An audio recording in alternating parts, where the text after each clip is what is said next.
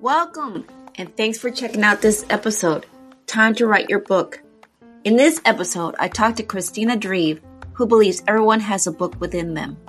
I met Christina at a meetup event for folks looking to develop their writing skills.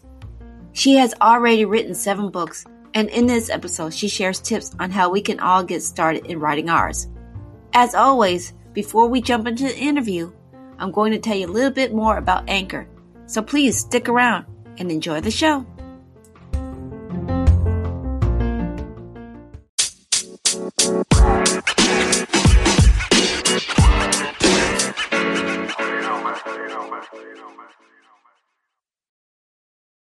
Good morning, everyone, and welcome to another episode of Coffee with Tea. I'm your host, Tanya Tyler, and I'm excited about my guest today.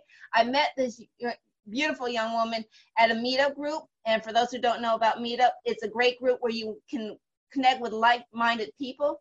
She was one who was helping people get their book started, and so I connected with this woman because I thought I had a book in me, and I don't know if it's ready, but we'll see how we can figure out how we can get our book started.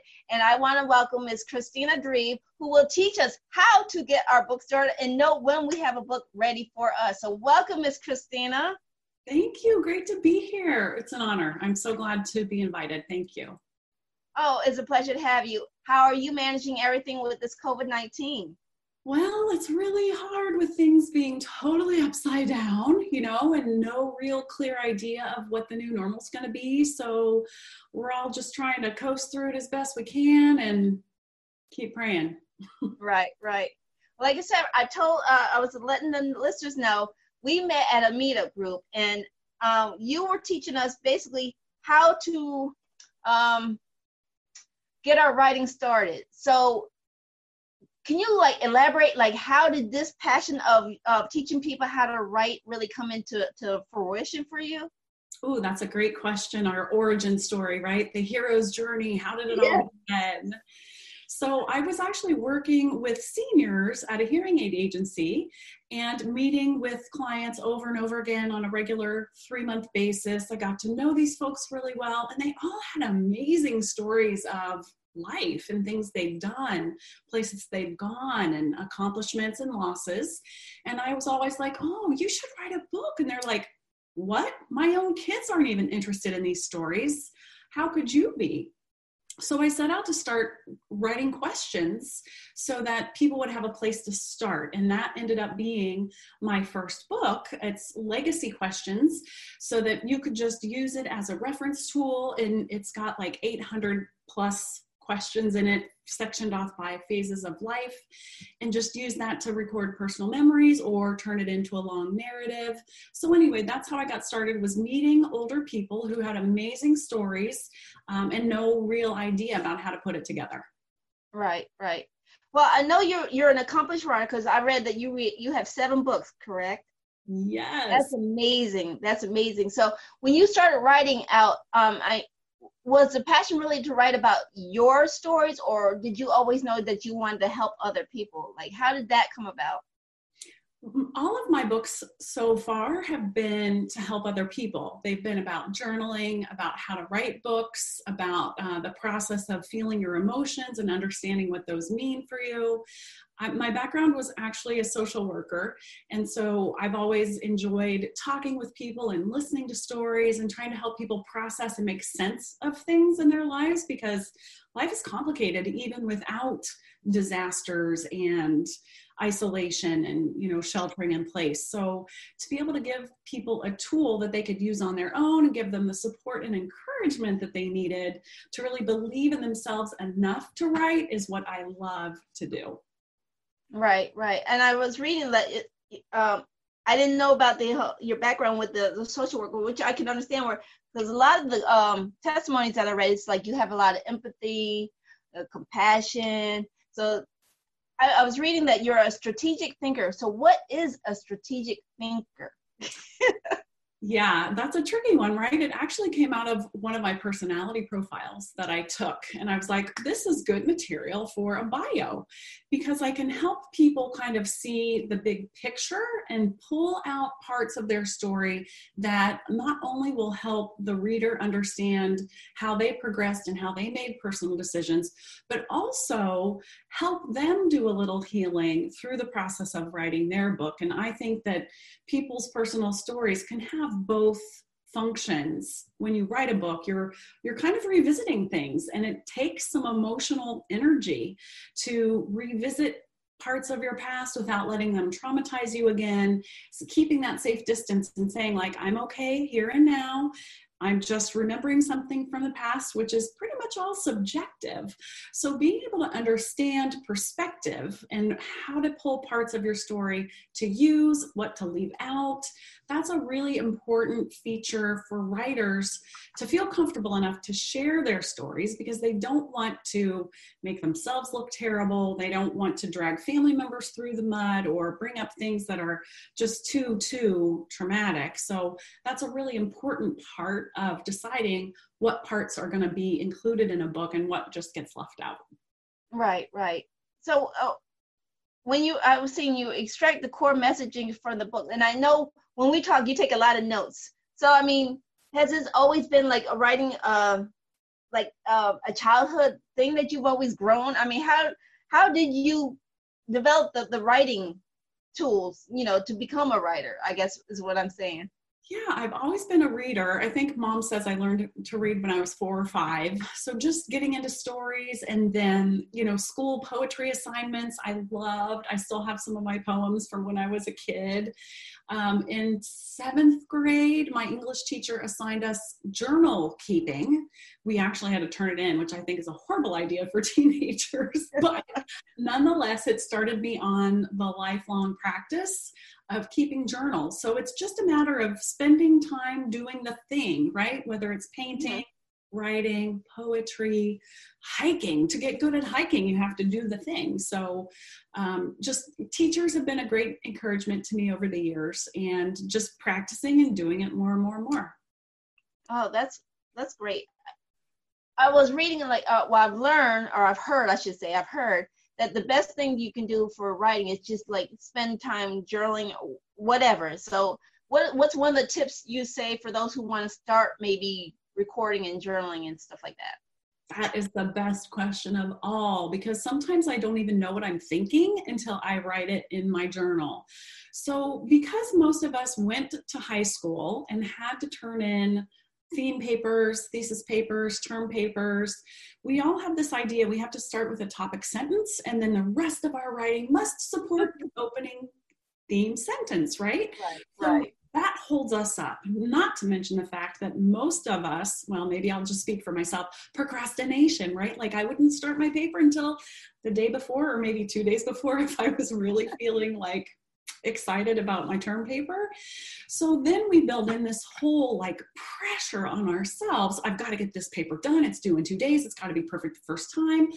And none of that really serves us now as adults who aren't writing term papers, because journaling is a completely different thing. It's the ability to uncensor yourself and let whatever floats by come out of your arm, through your pen, and onto the paper without censoring yourself. That's the real benefit of journaling, is just to see what you're really thinking and feeling on the inside, and know that nobody else is going to read it. This is really just for you. Right. So you can actually start journaling without having actually an attempt to write a book, right? I mean, do you like think that, I'm going to write a book puts more pressure on people? So how do you like eliminate that pressure? Yes, you're definitely right. Writing a book is a huge pressure because it's a lot of people's lifelong dreams. They've thought about writing books for years. They heard in school how it takes years to write a book. So it just seems like this huge, insurmountable goal. Journaling, however, if you let it be, can be fun. The idea of free writing, and that's a concept from Peter Elbow. He wrote this book called writers without teachers. And his idea was that you have to get something on the page in the first place. So you have to turn off that inner critic, censor, the teacher's voice, and just give yourself full permission to write a first draft, to write a rough draft, to write whatever pops into your head. Because you can't go back and edit if there's nothing on the page in the first place. Right. So how does, we talk about journaling, but how can you is blogging sort of like the same thing, putting it online? Is that the same thing? Or like, how can you use those kind of strategic writing tools, I guess, to turn it into wherever you want to go? I mean, you understand what I'm saying? It's kind of explain. Mm-hmm. Blogging is a great tool for building businesses and building readership and building a body of work and creating audiences and email lists. Journaling is like the pre-step, but journaling is also something you can continue to do alongside of blogging and book writing and everything else. So blogging to me still has like a theme idea, and then the rest of my article supports what the idea or the headline of the blog is. Journaling can be, describing a smell. It can be describing a color. It could be recalling something from the past and kicking it up a notch and maybe adding in some facts that didn't really happen, but you're exercising your creative muscle. And when you're writing, whether it's a blog or a book or in your journal, we've got to have those sensory details included in the writing in order to make it interesting. Because if it's just a list of, I went to the store, I forgot to buy allspice, and now my pie's going to suck, I mean, that's not fun to read, and it's not fun to write either. But using sensory details and describing things and emotions and asking questions and posing questions in writing is a lot more fun to write and a lot more fun to read. Right. So when you talk about asking questions, you could actually I guess you could say, how do you start a practice of asking questions? Like, how do you get out of that mental mindset that I can't do this? Mm-hmm. I have done a lot of personal development, and I read a lot of personal development books. So asking questions is always a really good way to get inside of here and figure out what is going on in here and what do I believe, and is it really true? So one of the prompts I like to use, there's a couple ways to go about it. You could say, my story is, and then you just describe yourself in one sentence. And then the next sentence is, the truth is, and then you either counteract that little story that you have about yourself, or you go further into detail about who the true you really is. Right. Well, how important is it to, I know you do consulting on the side, so how important is it to connect with other writers and stuff like that to help you build your writing muscle, I guess you could say, your writing muscle? Oh, Tanya, that is so important, because writing is such a solitary practice, right? Like, I'm in a room with the door closed, I'm by myself, it's quiet, I don't listen to music, I need to be totally focused on what I'm doing. So community for writers is absolutely important. There are all kinds of Facebook groups you can join, but having somebody to talk to one-on-one is really wonderful as well, because you've got to build your confidence. You've got to get over that, I'm writing an essay idea, or my first book is going to be the next great American novel. We have to get over that and just give ourselves full permission to experiment with our writing. Maybe we have a great idea for a romance book, but it turns out we are better off writing a nonfiction book, but we don't know that until we give ourselves time to practice. But without the support of other people kind of cheering you on, without reading your work, I'm not saying, hey, take a peek at this, tell me what you think. Please don't do that, especially at the beginning, because you're not going to be encouraged, most likely, because your friends and family, they're well-meaning. They want to keep you safe and protected. And if they read something, they're worried about you, they're going to say, ooh, I really think that you shouldn't publish this, or here's a suggestion how you can fix this. That is not helpful when you're just encouraging yourself to write freely. That was the next question. It's like, how do you get past people who don't see some your creative writing and and turn that negativity off? That was my next question.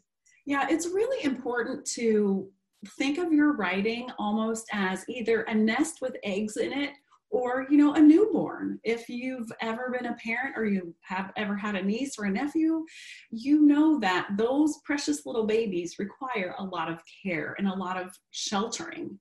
And it's helpful to think of your writing practice as this very tender, delicate, new life, and you've got to be able to protect it from the germs and protect it from pollution and other people's outside ideas in order for you to build enough confidence so that your writing can become a thing of its own, where you're not worried about what other people think. Because let's be honest, there's always going to be somebody better than you. There's always going to be somebody worse than you as a writer, and you're always going to have critics.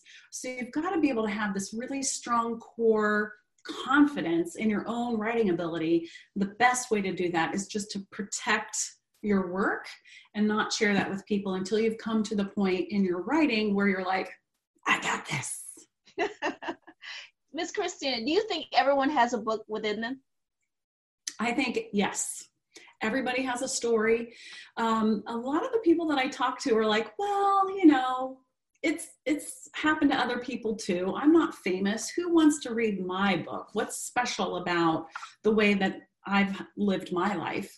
But the truth is, if we're going to use that question, is that no one has lived a life like you. Even if you had a twin, Tanya and Tony, I don't know, you had the same parents, you ate the same food for dinner, breakfast and lunch, you went to the same school and had the same teachers, you're still going to have individual preferences, and the way you see the world is going to be different. You're going to feel differently about things, and you're also going to take away different lessons and insights from life than your twin might. So it is very interesting to see how people take their life's obstacles, lessons, good times, hard times, and how they deal with that, and how they work through it, how they figure out who they are in life. And so, yes, I really believe that everybody has a story. Okay. Well, in the last few minutes, I want to question what's your big goal for yourself for this year? Oh, I have 3 books that are still unfinished. So I would like to get all 3 of those finished. 2 of them just need to have editing finished, and the third is a log book. So I just need to get that done. So I would like to get those 3 books done. And if I really were working hard at it, I would do 1 in May, 1 in June, 1 in July, and just keep writing a book a month. I've got a list of over 100 book ideas. So, what's wrong? Why can't I do this too, right? That's my idea. So what's the one thing you want to leave the audience with? That you can write. Just the idea that you are a writer is so scary to people, because when they think of writers, they think of the next great American novelist, or they think of somebody who has to live in a cabin in the woods in order to write for 8 hours a day. But the truth is, if you can write for 20 to 30 minutes a day, you can be a writer too. And it's just a matter of accepting a label for yourself, or using that term writer for yourself. It's totally okay to call yourself a writer, even if you haven't published anything. And that's the first step to really great confidence. Wow, that's a lot of great information that you share with us. So for those who are looking for more information about what you do and your services, how can they find you? My website is getyourbooksstarted.com, and you can find information, contact information. You can even set up an appointment there on my website. Thank you, Miss Christina. And I want to thank everybody who tuned in to watch us. And like I said, I love the insight that Miss Christina is sharing. And I definitely would say get with her if you want to put your book out there. She is, like I said, 7 books in there. That's amazing right there. So thank you, Miss Christina, for your time. Thank you so much for having me. It was a ton of fun talking about writing. I love it.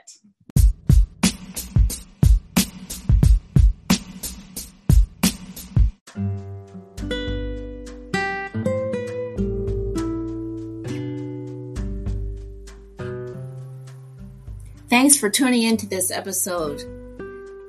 I want to always remind you that feedback is welcome.